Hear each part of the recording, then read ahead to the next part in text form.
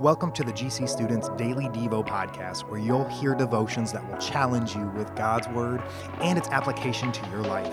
I'm your host, Dave Minster, and let's dive in. Hey guys, today for Daily Devo 6, we're looking at a story in Daniel chapter 3. This passage of scripture is amazing because it has both fear and assurance. Daniel writes about his three friends who have an encounter with King Nebuchadnezzar.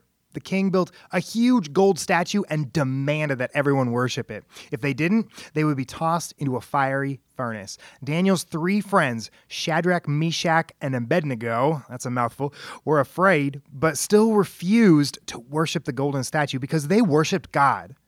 The king has them thrown into the fire, but God protected them even in the fire. First, there's fear. The three friends faced the king, the fiery furnace, and ultimately death. But then we see assurance. The three friends were certain and trusted that God was ultimately in control and would never abandon them.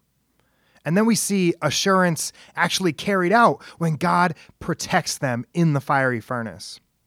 It's scary now with all the things going on in the world, but we have confidence that despite the state of the world, we have a God who never leaves our side no matter the circumstance. So today's challenge is this. Write down a list of your fears. Answer these questions. What is stressing you out right now? What things are you afraid of happening? What things are going on that are giving you anxiety or making you feel scared? This can be a hard thing to do, writing all these things down and facing them.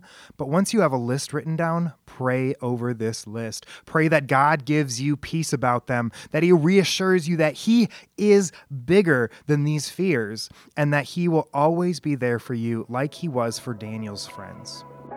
Thanks for spending some time with me today to be challenged by Jesus. It would be a huge help to this podcast if you subscribe to it and shared it with your friends.